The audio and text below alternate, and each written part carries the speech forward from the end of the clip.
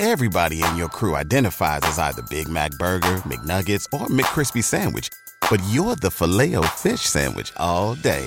That crispy fish, that savory tartar sauce, that melty cheese, that pillowy bun. Yeah, you get it. Every time. And if you love the Filet-O-Fish, right now you can catch two of the classics you love for just $6. Limited time only. Price and participation may vary. Cannot be combined with any other offer. Single item at regular price. Ba-da-ba-ba-ba. The following is a Hoop Ball presentation.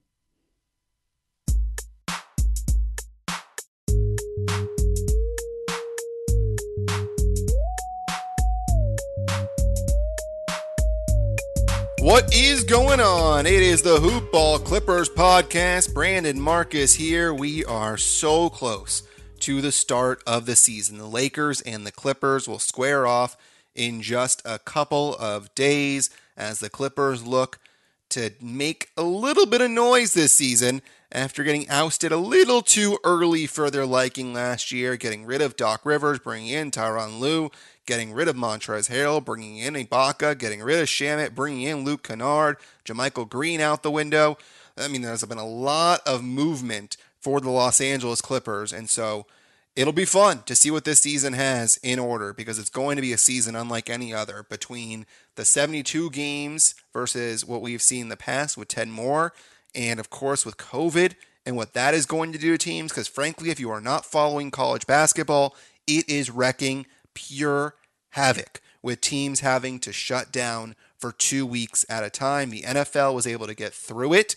There were some games that had to be rescheduled, but the NFL got through it. The NBA did it in a bubble. Now we see what happens when the NBA is not in a bubble. We have a very fun show for you today. It's a crossover episode. The Clippers and the Lakers unite. Hoop Ball Clippers, Hoop Ball Lakers. JC DeLeon and Ethan Noroff of the Hoop Ball Lakers show will join me, and we'll talk about both teams. I got their take on Montrezl Harrell and what they think about him with the Los Angeles Lakers. We break down the starting lineup and who has a better starting lineup. We break down the benches, something the Clippers have had a very good one of the last couple of years, that perhaps the Lakers might be passing them in terms of who has a deeper bench, something that we did not expect. But we'll talk about the benches as well. Good conversation all around on many key pieces for both teams. But before we get to that, folks, I'm not sure if you've heard me talk before about hoop-ball.com. And when I say I'm not sure, I know you've heard me talk about hoop-ball.com and what these guys are bringing to you on a daily basis. You look at what we are releasing, not only in free content, but we have other content that you have to pay a couple of dollars for that will make you thrive in fantasy basketball and, frankly, will extend your basketball knowledge. Hoop Ball needs to keep the lights on, so for a few weeks each year, we sell stuff. This year, the best deal in fantasy is here at Hoop Ball. It's called the Fantasy Pass. It's just $4.99 a month. You heard me, $4.99 a month. Gets you the entire draft guide, because I know you still have some time to take that fantasy basketball wisdom and win some money off of it. The Brewski 150, Brew does a tremendous job with that. Our DFS pass, you heard me, DFS. You can even do daily fantasy in that $4.99. And all in-season fantasy tools to help you throughout the entire season when you're trying to manage your fantasy basketball squad. It's nuts what you can give you. Just $4.99 for all that stuff. Cook yourself dinner tonight instead of ordering delivery, and you can afford the Fantasy Pass for half a year. So please do check it out. Head to hoop-ball.com. Click on the Fantasy Pass ad just below the main media wall. All right, without further ado, let's go ahead. Let's talk some Clippers and Lakers with Ethan Noroff and JC DeLeon. All right, it's been promised. Here it is. After hearing intros from your respective squads, we have bonded together to form a super team.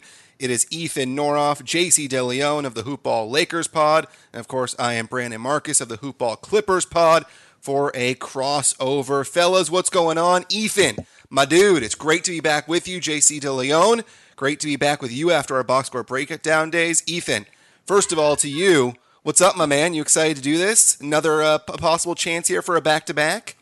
Very excited, very excited. And, I would be remiss if I did not bring up the opportunity to revisit a prediction that we had together about the team that was more likely to go to and then subsequently win the NBA Finals, if you may recall. I actually listened to the podcast right before we started to see if I could find the prediction, and it was indeed. I think I said we were trying to figure out if I said the Sixers or I said the Bucks in the finals against the Clippers. I said it was going to be Lakers or Clippers, and it was indeed the Lakers, and you nailed the Lakers as well. JC, I'm sure you're excited, man, to try and get this back-to-back. My hat is tipped towards you and the Lakers, purple and gold. Yeah, man, I'm really excited about this season. I mean, it's not a full season, but it's, as close to a full season as we can get. And, yeah, man, exciting times in Lakerland.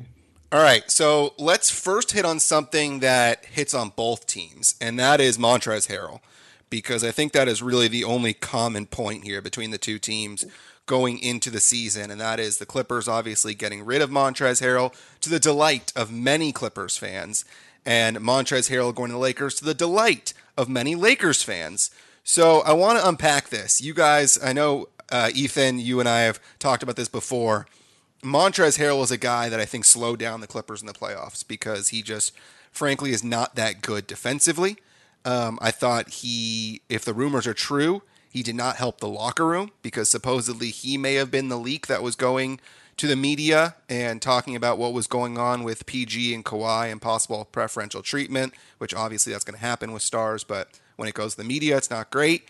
And now you guys get Montrezl Harrell, and he's paired with a guy in Anthony Davis that is a tremendous defender, something the Clippers did not have. JC, your thoughts first, and then go to Ethan afterwards on Montrezl Harrell signing and if you were happy with it and what you're expecting from him in the long run. Yeah, I was definitely happy with it because although he didn't have the greatest, performance in the bubble, he was still an exciting player, and he's one of those guys that frustrates you when he's on the team against, the team you're rooting for, and now that he's on your team, you love him. I've been a little bit confused about people wondering about the fit and how he might play alongside guys like AD and even Gasol, and whether or not he might clog the lane. And just from what I've seen in the preseason and remembering from what he did last season, like he's a guy who is a really good isolation player, and he doesn't just play back to the basket like a classic big because he doesn't shoot threes, but at the same time he doesn't clog the lane. He can post up, he can face up. He can dribble, he can be 18, 19 feet away from the basket, and he can flat out score. And so a guy who can get buckets, I'd imagine a team as smart as the Lakers can figure out where he fits. And I think for me, look, I've said it all along, and I'll continue to say it. I don't think the Lakers thought they were going to have a chance at Montrezl Harrell tied to that whole Dwight Howard situation. I think they just kind of realized, oh, wow, this guy is actually interested in coming here on the mid-level, and they sort of expedited that connection. And Rich Paul's involvement, I'm sure, was a factor no matter what anybody says on any kind of public record. I've been thinking a lot about the Serge Ibaka versus Montrezl Harrell sort of face-off, right? Because not only did the Clippers wind up with Ibaka, obviously swapping one for the other, each guy got the same contract. And while I think there was some more prevalent thought that Ibaka would have to take a pay cut, I think there was also some thought that Trez might get more money. So I thought it's just interesting from both guys that they wind up with the same deal.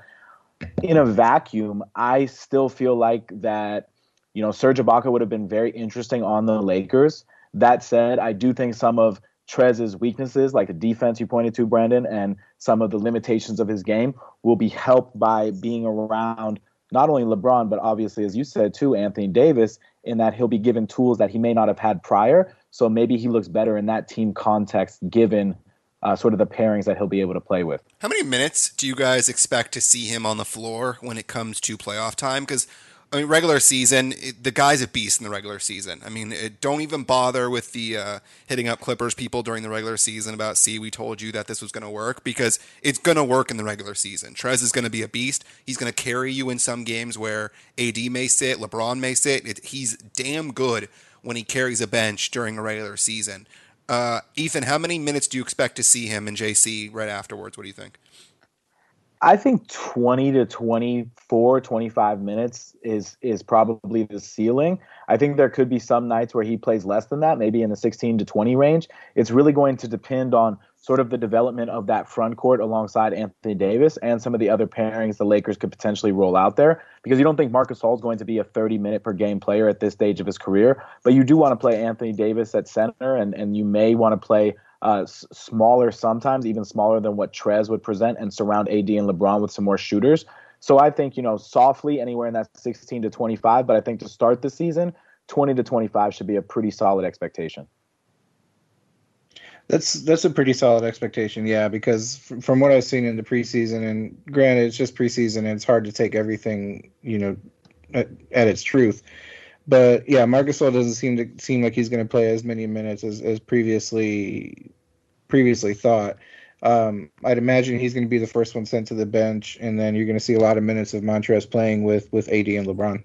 Yeah, it'll be interesting. I'm curious, and you bring up an interesting point, Ethan, when you talk about the Ibaka thing, because I didn't think the Clippers had a shot in hell with the amount of money that Ibaka I thought was going to command. And Montrezl Harrell, of course, I think lost himself 40 to 50 million in the bubble. I think that he would have gotten a much longer contract if he had done much better in the bubble. I could be overshooting it, but I think that's a lot of money. I think he was going to get a big contract because, let's be real, some funny money was handed out during the free agency period. Just look at the Plumlee. And there was just a lot of money to be had.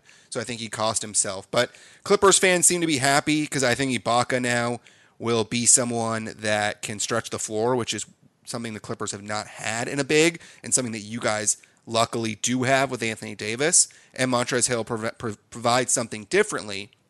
Because, of course, Harrell can score, but his defense is not as great. He can't step out like AD can. And then you look at the Lakers side, where now you have an ability to, maybe perhaps be more cautious with AD during the regular season. Is that something that you see, Ethan, that possibly now that you have a big and Trez that can give you, Doc Rivers played him 18 straight minutes at points during the regular season, that maybe the minutes on AD won't be as big during the season because, of course, you guys have only had a couple months off?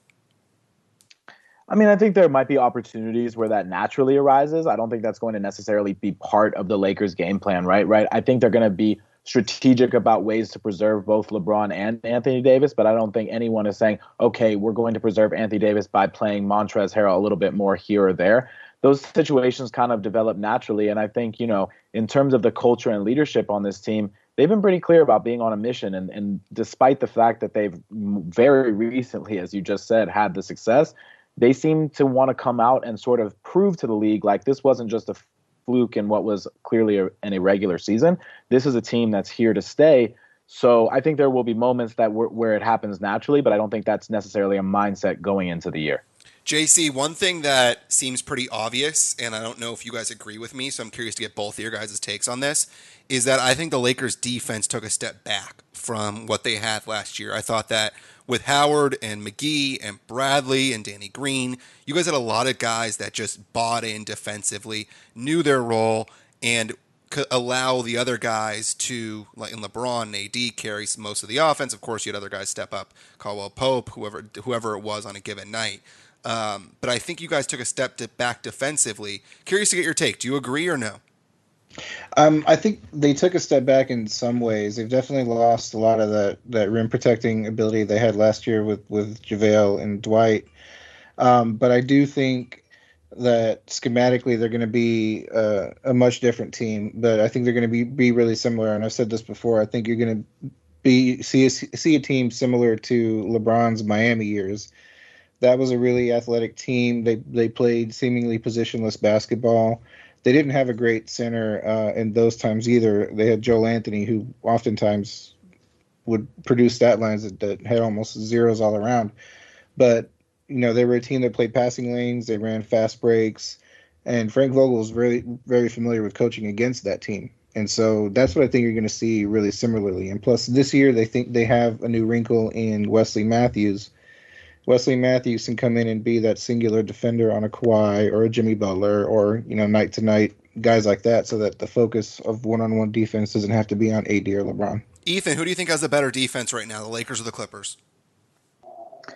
I think we've seen it from the Lakers more than we've seen it from the Clippers, but I have some of the similar concerns that you've shared about the departure of the identity in terms of reshaping the roster. Yeah, and that's one thing that I thought with the Lakers is you looked at the postseason, and if they were having an off night offensively, the defense was there. They just suffocated Miami during the NBA Finals, and I'm just not sure they have that. And you look at Kawhi, you look at PG, and you look at guys in Ibaka that I think is a better defender than Montrezl Harrell, especially just his ability to stay with others. I think is just better than what Trez brought. And then you look at guys like Pat Beverly that are just, I mean, he's a menace. He's a pain in the ass, but he gets it done defensively when he needs to. And I just think the Clippers right now have a better defense than the Lakers. But that being said, if there's one play that I want to have someone's best player stopped, I'm going to turn to LeBron James. I mean, he just showed that during the postseason. That doesn't matter what his age is. If you want to get a stop, you throw LeBron James on somebody's best player. So that's one advantage I think you guys definitely have. I want to talk about the starting lineups. Ethan, you and I did this last year where we broke down kind of the starters versus the bench. And I think it's interesting to do again this year. You look at the starters. What do you guys think is going to be your guys' starting five? Because I know the Clippers seems to be set that when Marcus Morris is healthy, you'll see Beverly, Morris, you'll see PG, you'll see Kawhi, and you'll see Ibaka. I'm curious to see what your guys' starting five looks like. I'd say the same thing. I mean, I don't think that Frank Vogel's going to come out and endorse a starting five until he has to. That's sort of been his MO, right? Going back to last season and in particular with the bubble with some of the lineup machinations he made. If I were a betting man in terms of the Lakers starting lineup, I think realistically it's probably going to include Dennis Schroeder. He's been pretty vocal about that. So in that case, it would be Schroeder, KCP with LeBron, AD, and Gasol. The starting lineup that I'm still most intrigued by is one that has LeBron as the de facto point guard with KCP and Wesley Matthews in the mix, along with AD and Gasol down low. Ethan, which of those would you rather have? In terms of my personal preference to start the season? Yeah. I mean, if you come playoff time, which one do you want to see? If we're talking about in the playoffs, I'd prefer the option 2, right? The latter, because I feel like that's a stronger, probably defensive first five, as well as a better shooting first five. And when you have LeBron and AD and the possibilities in the pick and roll, especially with a high-low game complemented by Gasol, I'd feel a lot better about having KCP and Wes as those shooters in the corners. What about you, JC? Yeah, I mean, I think Schroeder will start just because at that position, defensively point guard. Offensively, I think LeBron's going to be the point guard, but defensively, you'll see a shift.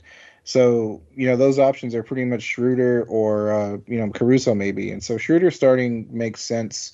And then I think Wes Matthews and KCP are sort of interchangeable as far as, who will end up getting more minutes. Like when the offseason began and the Lakers roster was fully shaped, like I envisioned a scenario in which KCP could, after having such a great performance in the bubble, I envision him being that guy who could sort of go after that 6th Man of the Year trophy and wanting to be that first guy off the bench.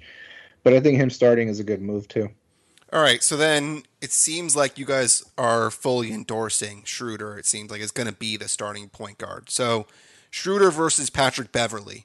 I think it's really hard to compare the two because one is better offensively than the other. I mean, that's simple. There's no way to compare the two. But then you look at defensively, I think the edge goes to Patrick Beverly. And leadership-wise, I'm curious to get your guys' take on what you've seen on Schroeder because Patrick Beverly brings a ton as a leader on the floor and just someone that's going to jack his team up and get them ready to play. Very similar to the Duke slap the floor mentality is what Pat Beverly will bring to your defense, and he'll make sure that everyone's held accountable. Schroeder, I'm not sure he's the guy in terms of leading the squad as a point guard. JC, when you compare Pat Beverly versus Schroeder, who would you rather have?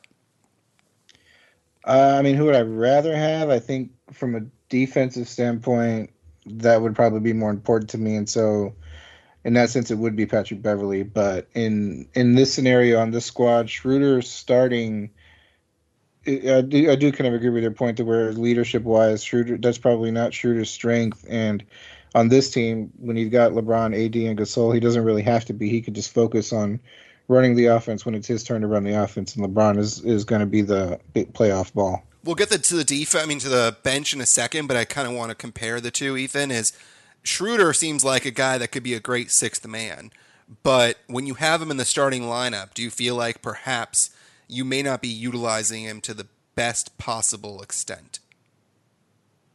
I feel like that is a statement that could be said of a couple of different players on this Lakers roster, right? Because the reality is they're deeper than they were last season. There's going to be some interesting lineup decisions that have to be made.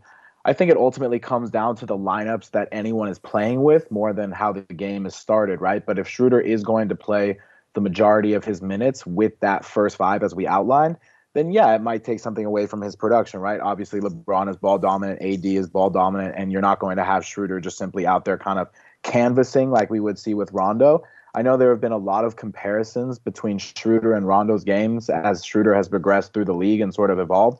And some of that you can see.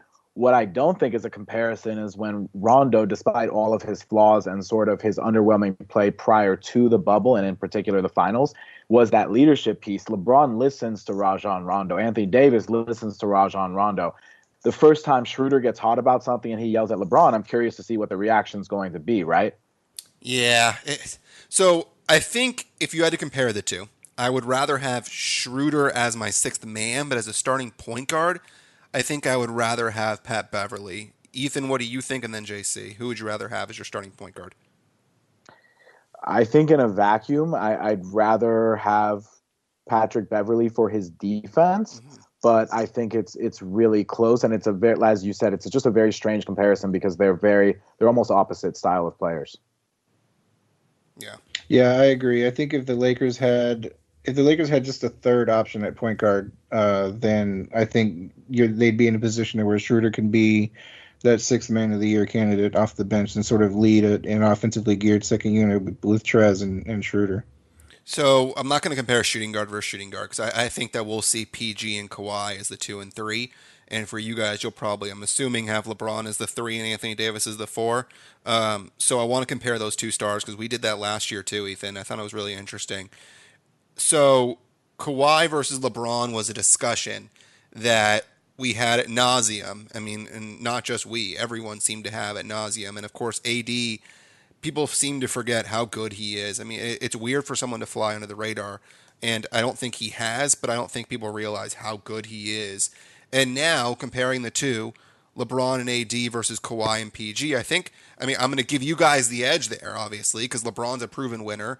AD is just an animal, and what he can do both offensively and defensively is scary. But, JC, how close do you think Kawhi and PG are to those two? I mean, when I talk about this, like my LeBron bias is always showing, and I agree with one of the Fox Sports shows. Colin Cowherd this week was talking about how LeBron at this age is defying every expectation, and as far as the discussion about best player in the league, like it just we can limit it to just LeBron and Kawhi. It seems as though the gap is widening a little bit. Like LeBron might be expanding, different parts of his game now that he's, point guard and leading the league in assists. And Kawhi might have sort of reached his peak as far as, his ability to add new things. And so Kawhi is still a really great player.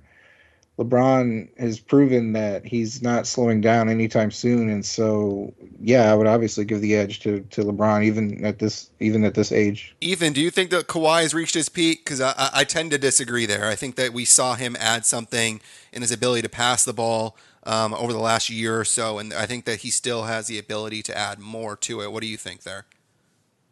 I think Kawhi has the ability to add more in a vacuum, but I still wonder about his health long term and how that is sort of impacting that potential ceiling that he may or may not be able to hit.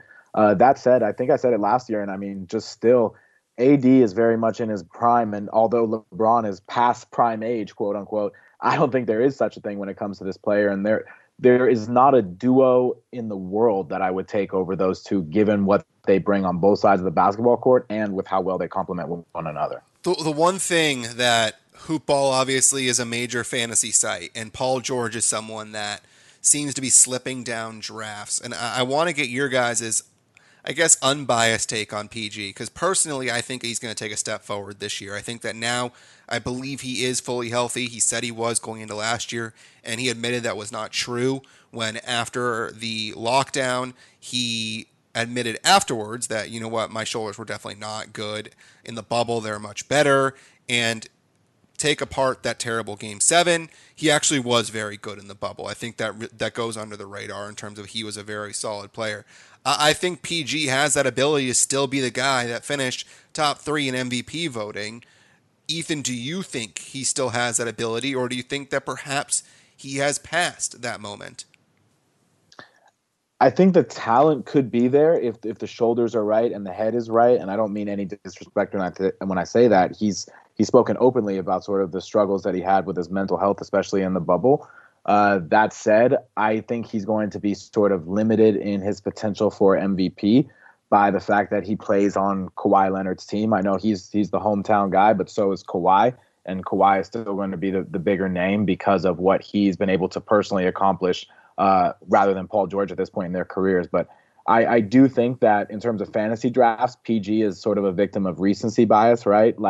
Sort of like Trez was in the bubble in terms of evaluating his game as a whole. And I think people tend to stick with the thing that they most clearly remember last. So I think you could have some value, some better value there and some good value there. I do think he will look to sort of separate himself from the struggles that he had last year. JC, what are your thoughts on PG?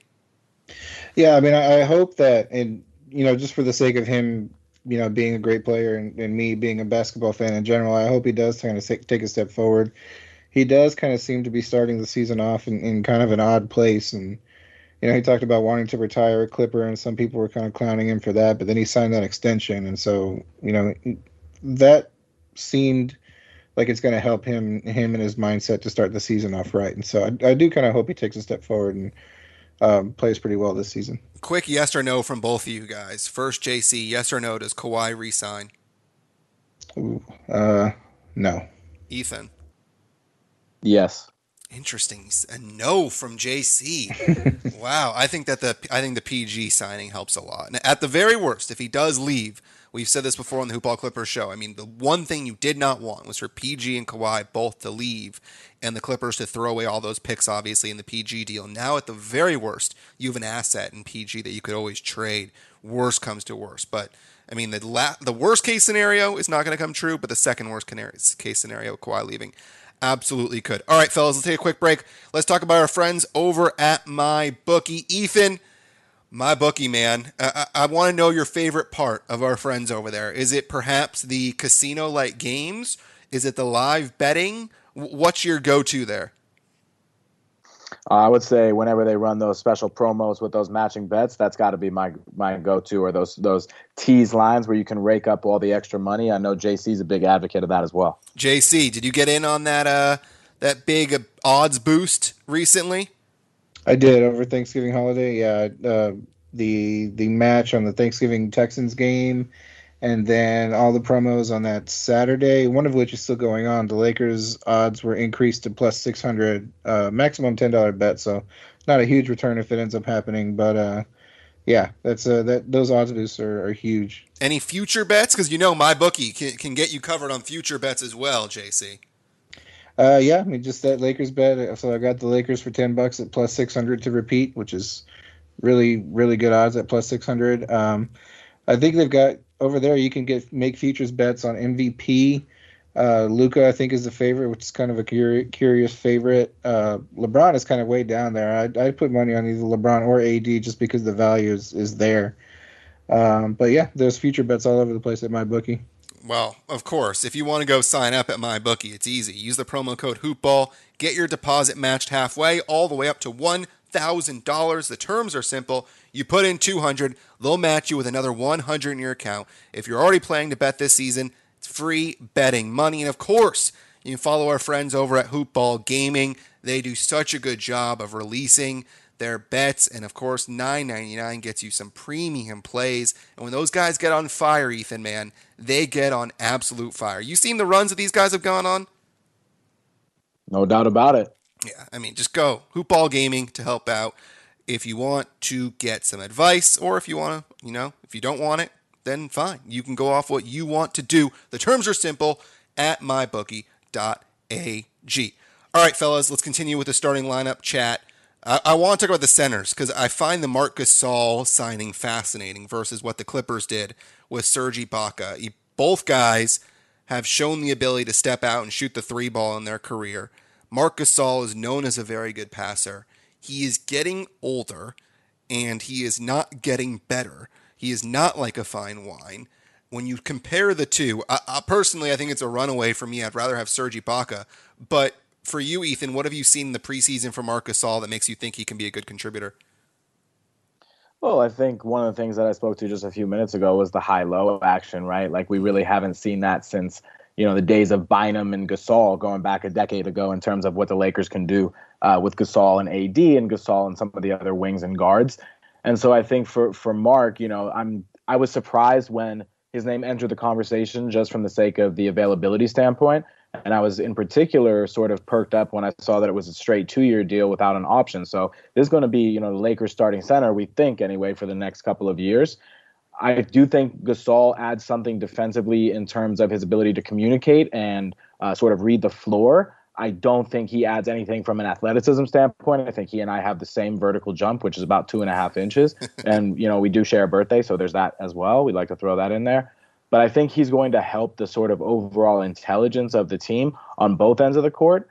But I do think, again, he's going to play sort of in that similar 20 to 25 minute sort of range, depending upon the matchup and the opponent. JC, do you want to see him play that many minutes? Because it's interesting with how he played with the Raptors. Initially, he was really solid, obviously, with that championship team, but I just didn't like what I saw from him last year. What do you think minutes-wise, and what do you think he's going to bring? Would you rather see, here's an easier one for you, would you rather see Trez or would you rather see Gasol on the floor? I think I'd rather see Gasol, especially to start, just to, I think JaVale was really important setting the tone for the team defensively last year, and I think Gasol is going to have that same purpose. I was hesitant, more hesitant than Ethan about the signing. I kind of wanted a more nimble, athletic center. But from what I've seen in the preseason, yeah, I do love the addition of a third playmaker and running that high-low action. He can run pick and rolls. He can run give and goes with just about any of those guards. He's got really good chemistry with KCP, it seems. And defensively, he may not be as athletic vertically anymore, but horizontally or laterally, he can still move a little bit. I've seen a couple of instances where he could switch out on a pick and roll on like a Chris Paul and things like that. He probably can't do that to like a De'Aaron Fox, but some of the older, slightly slower point guards, I think he still has that ability to play defense laterally. And yeah, 25 minutes is probably a little high for what I'd want to see, maybe 20. But I think in 20 minutes, he could give you some really quality minutes. JC, who would you rather have, Ibaka or would you rather have Gasol?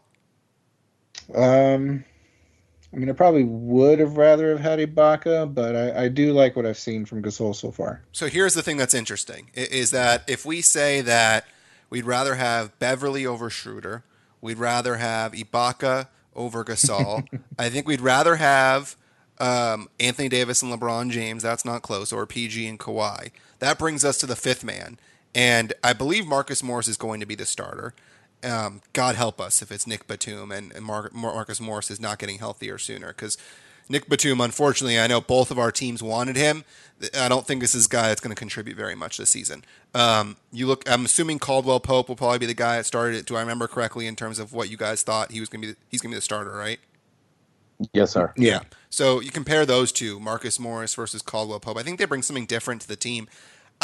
It's interesting. I think it's kind of a wash between the two, because Marcus Morris is a guy that can take over night to night if a guy like Kawhi or PG is out, because we've seen with the Knicks that he can honestly dominate if he needed to, and he can spread the floor, he can shoot the three ball, he also defensively can switch on a lot of different guys, while Caldwell Pope I thought was really good last year in the playoffs for you guys, and the ability to spread the floor, shoot the three ball, played some good defense as well. Ethan, who would you rather have between the two guys?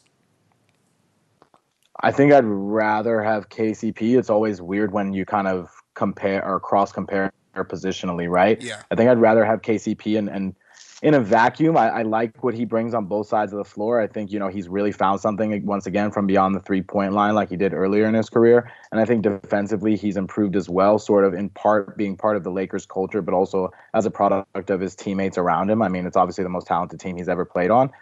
And I do think if you want to look at the contract components as well, KCP has had certainly a series of interesting contracts with the Lakers, but in terms of the current contracts, If you want to bring that into the mix, it's hard to look at KCP's 3 and 39, especially with only 5 guaranteed on that third year, versus Marcus's 4-year $64 million deal. I think that surprised more people than I thought it would. I know it surprised me.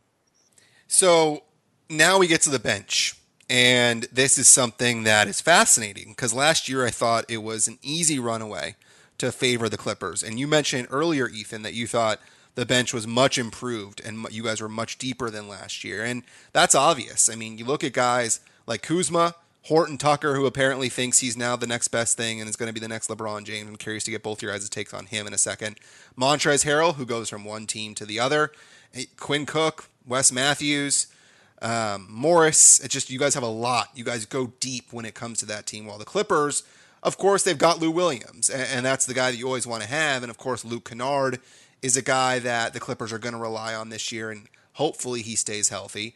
And then you look at what else they've got, and Batum we mentioned briefly, and Reggie Jackson is hit or miss. Fee is another guy that could help the Clippers, but I think you guys have an obvious edge when it comes to the bench. The one thing that we've noticed in the postseason is that a bench, frankly, does not matter as much when it comes to the playoffs. You need to play a guy like Trez against Jokic. Like that's just not going to help at all. JC, when you look at the Lakers, having a deep bench is something you guys haven't had in a while. What dynamic is that going to bring to this team?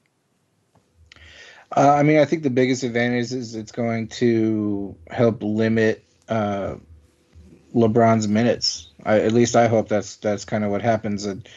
It seems like for the last few years, LeBron has always talked about, or his coaches have always talked about, the goal is to sort of limit his minutes as he's getting up there in age, and it never ends up panning out that way because they need him to play more and more minutes. And so hopefully they're in a position to where for the regular season they can utilize the depth of this bench, and then when they get to the playoffs, sort of find that.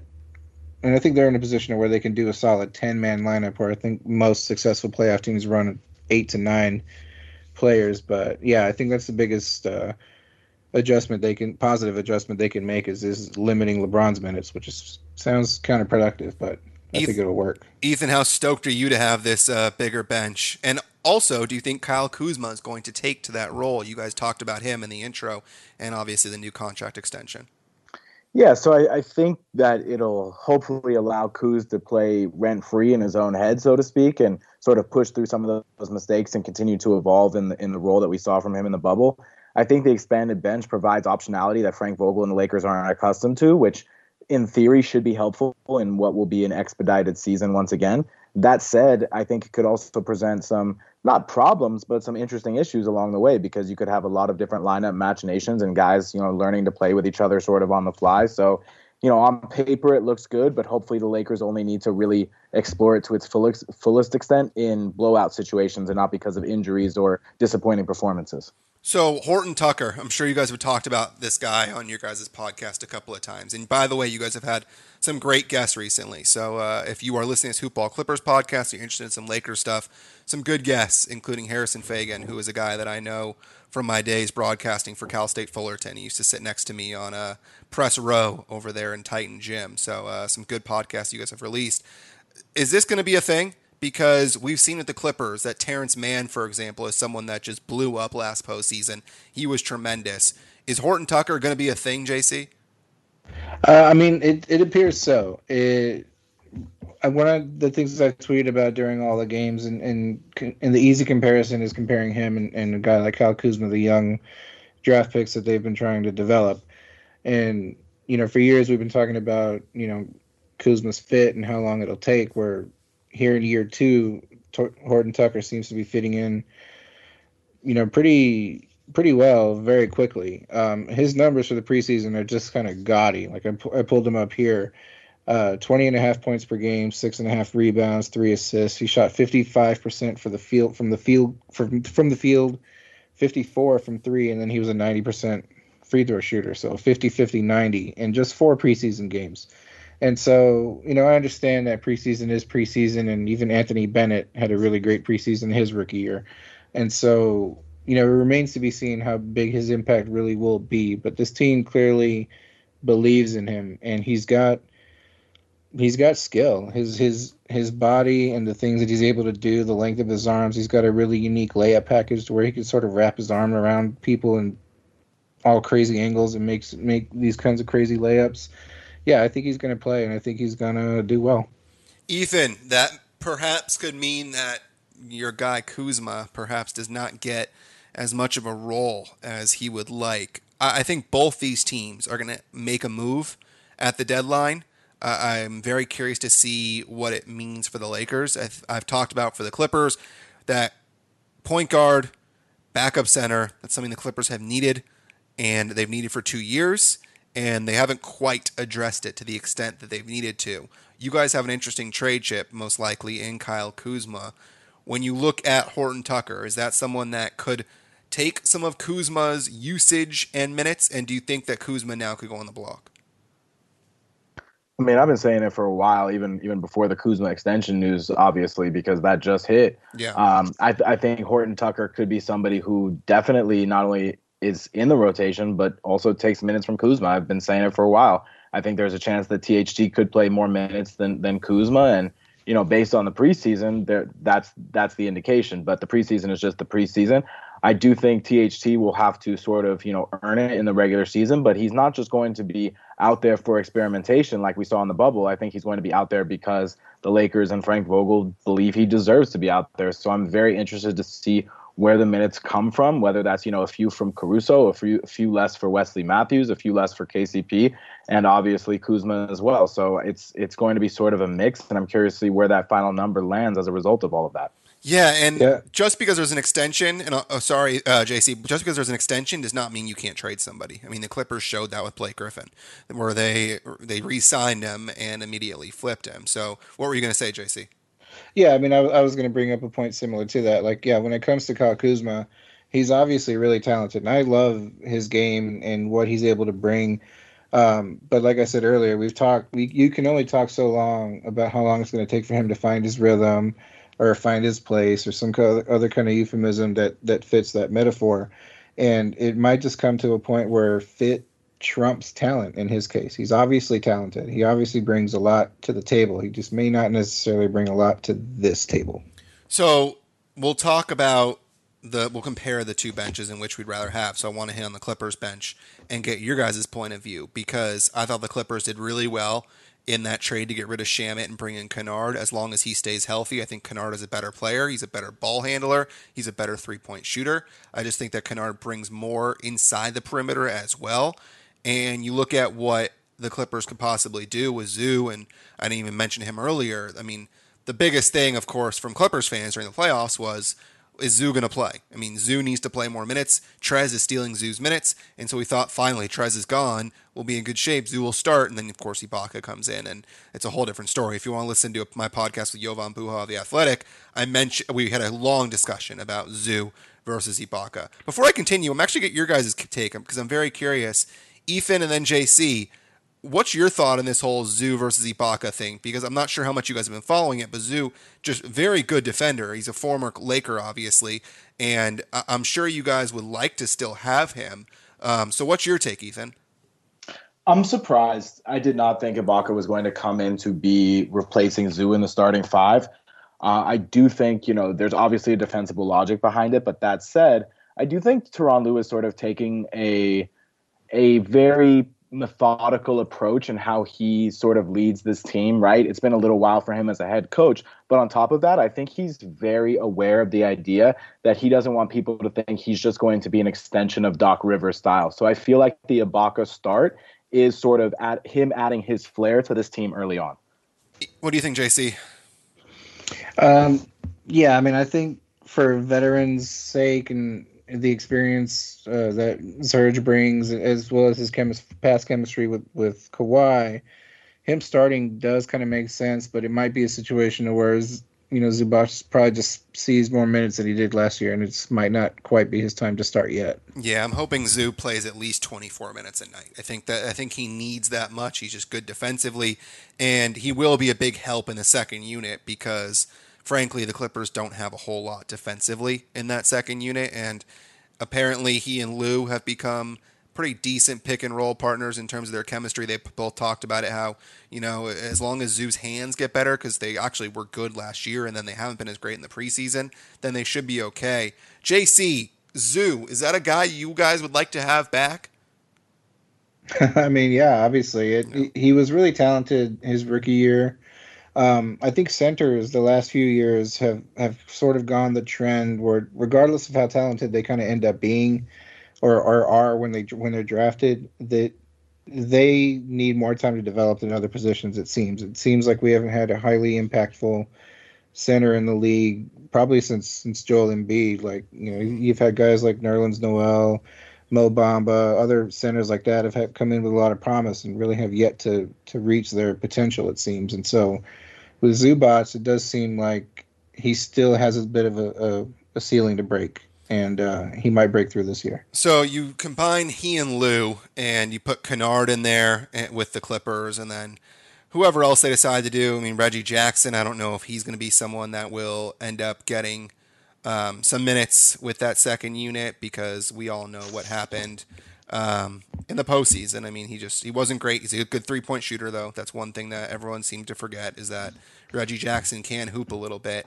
And then, of course, I mean, we'll see if guys, I don't know, like Terrence Mann get a look, Fee, Patrick Patterson. Ethan, when you look at this bench, how much worse off do you think it is from last year? I think it's a fair drop off. I think, despite this sort of anti-Trez momentum that had developed within a lot of Clipper Nation, I do think it's going to be something that they'll miss, that energy on some nights. But I do think JaMychal Green and subbing JaMychal Green out with Patrick Patterson is a major drop off. Yeah, good call. Very good call. It's something that we were hoping that JaMychal Green would re-sign. I thought JaMychal Green was probably the number 2 priority. Number 1, getting rid of Trez so you can play Zoo bigger minutes. And, of course, they brought in Ibaka. And number 2 was re-signing JaMychal Green. So that was a big kick to the nuts when he decided to go to Denver. Because, frankly, when you're relying on a unit with Lou Williams, Nick Batum, Luke Kennard, Zoo, I just don't think it's as good. But the one saving grace is that when you evaluate these two teams last year, it was obvious the Clippers had a better second unit. So I'm not sure how much it means. I think we can all agree the Lakers have a better second unit overall. So I think we can start with some predictions here as we get deep into the podcast. I'm not sure if you guys have given them yet. Ethan, you first, and then JC follow right after. What are you guys thinking in terms of where the Lakers will finish in the regular season, where the Clippers will finish? And I'm assuming you guys both have the Lakers as a repeat. I think the Lakers will be a top 2 seed. I'm not ready to outright say number 1 for sure, because, crazy things are going to happen. Western Conference obviously got even better somehow this year, it seems, once again, as it does every year, so it seems. And so I think the Lakers are going to, sort of prioritize, or not prioritize, but be mindful of that rest and making sure their guys are ready. So I don't think the 1 seed will be the goal. The goal is obviously to repeat. I do think the Lakers will find themselves back in the NBA Finals. Just right now, with everybody with a clean roster, clean slate, there's just too much talent, too much continuity, too much chemistry. It's hard to pick against them. So that's kind of where I'm at in terms of how I view the Lakers before the season gets ready to get started here, which is crazy. It starts this week. What do you think about the Clippers?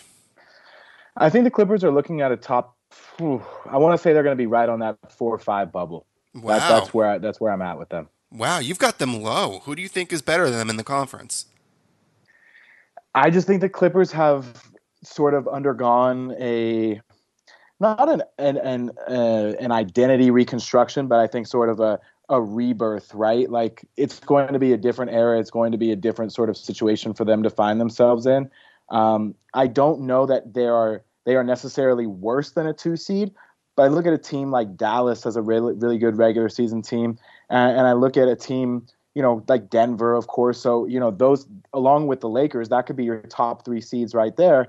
And if you want to get really weird, there could be some noise for the Phoenix Suns this season.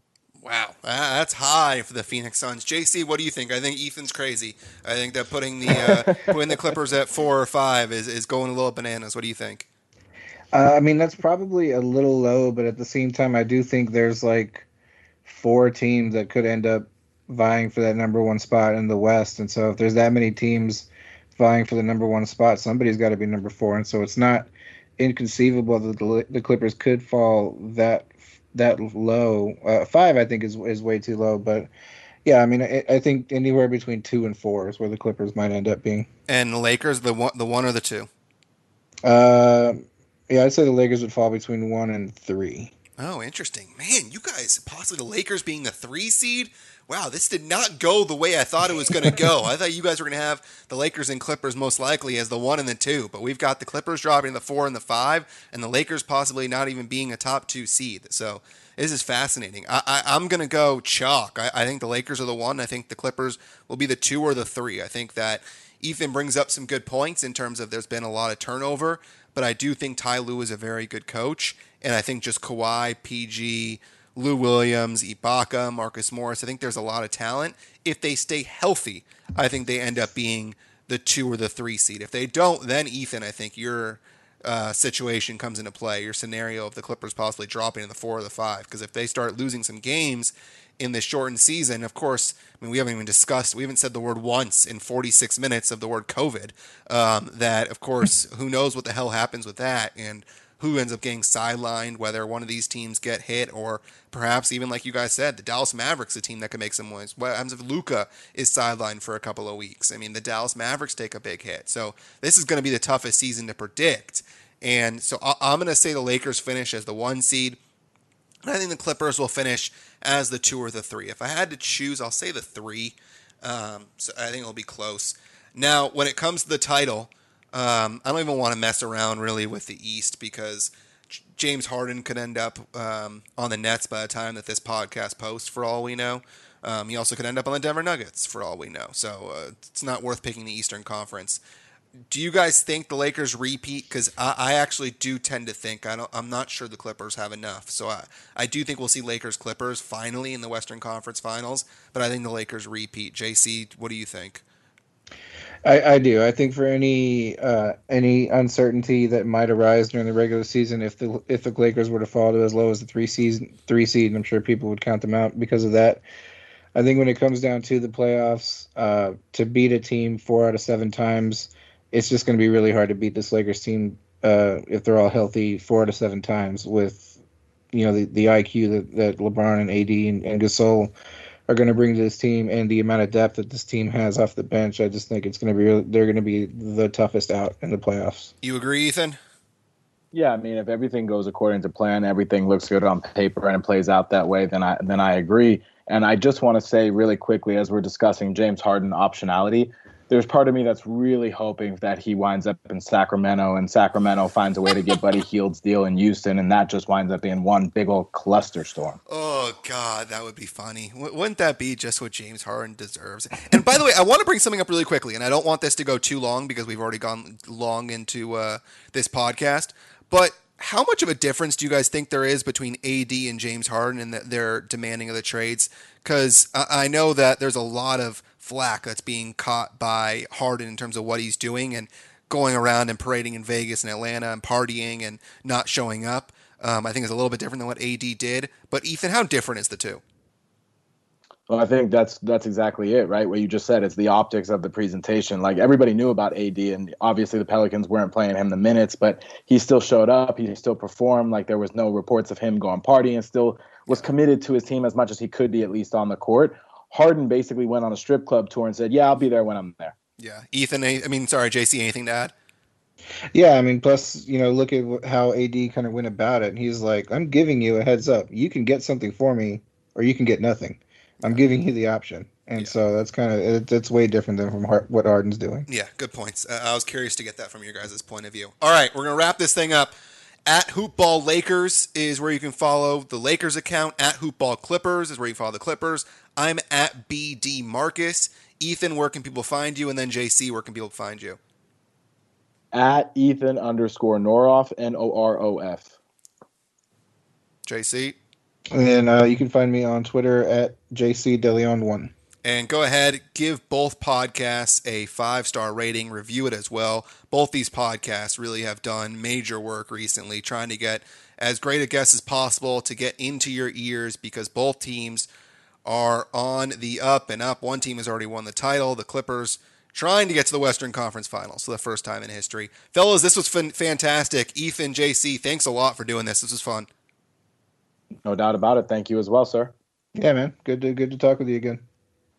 So we did that last year. I thought it'd be fun to bring that back and do it a second time. And this time we're able to add JC to the fray, which was a lot of fun. I think both these guys together bring a lot of insight and some different insight as well, as you heard in those predictions, where one guy, and Ethan, thinks that the Clippers can fall to the 5 seed, while Ethan, or rather JC, thinks that the Lakers can fall all the way to the 3 seed. So interesting takes all around. Really hope you did enjoy that. Before we say goodbye, folks, I don't know if you've heard me talk about Manscaped enough, because the incredible stuff that they've got over there to keep you groomed and looking fine as wine.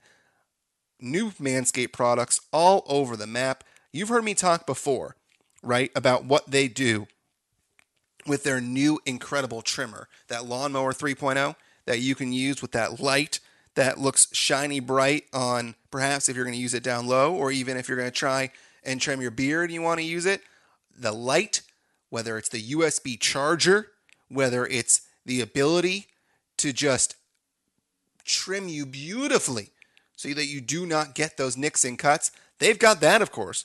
But now they have the new Weed Whacker nose and ear hair trimmer. I know we've all dealt with that before, right? Where you look in the mirror and you see that nose hair and you're sick and tired of it. I have had it before, that 1 or 2 nose hairs that stick out. It looks awful. So Manscaped is forever changing the grooming game with the Weed Whacker. The nose and ear hair trimmer provides proprietary skin-safe technology, prevents nicks, snags, tugs, and all those delicate holes. Right now, get 20% off and free shipping with the code HoopBall20 at manscaped.com. That is 20% off and free shipping with the code HoopBall20 at manscaped.com. Whether it's the Lawnmower 3.0, whether it's the Weed Whacker that you want to help out with your nose and your ear hair, they've got you covered. And of course, we have to talk about what ExpressVPN does. There are tons of VPN providers out there. You've probably heard a couple of them before. Some you may have even used before. And you may have liked them, you may not have liked them. I like to do my research on our sponsors. And ExpressVPN is frankly the best VPN on the market. Here's why. They don't log your data. I know you don't want that to happen. They don't log your data. Lots of cheap and free VPNs do that. They developed a technology called Trusted Saver that makes it impossible for their servers to log any of your info. They're also fast. Last thing that really helps set ExpressVPN apart from other VPNs is how easy it is to use. You don't have to input or program anything. You just fire up the app, click one button to connect. It's so easy, even your grandparents can do it. Protect yourself with a VPN that I use and trust. Use my link, expressvpn.com/hoopball today. Get an extra 3 months free on a 1-year package. That's expressvpn.com/hoopball. expressvpn.com/hoopball to learn more. Get an extra 3 months free on a 1-year package. All right, and of course, if you like this podcast, I really hope you do. Please go to that Apple store and give us a 5-star rating. Review it as well. It does help us a lot when you go and just digest that Clippers content and make it spread, because I try and work hard to get some great guests for you guys, so I hope you really do enjoy it. And that's it, folks. That is it. A big thank you. We'll be back after the Clippers finish off their first couple of games. Try and have a show after the first game. If not, then it will be for sure after the second game. Big thank you, of course, to Ethan and to JC for helping out. I'm Brandon Marcus saying so long. We'll talk to you next time, and go Clips.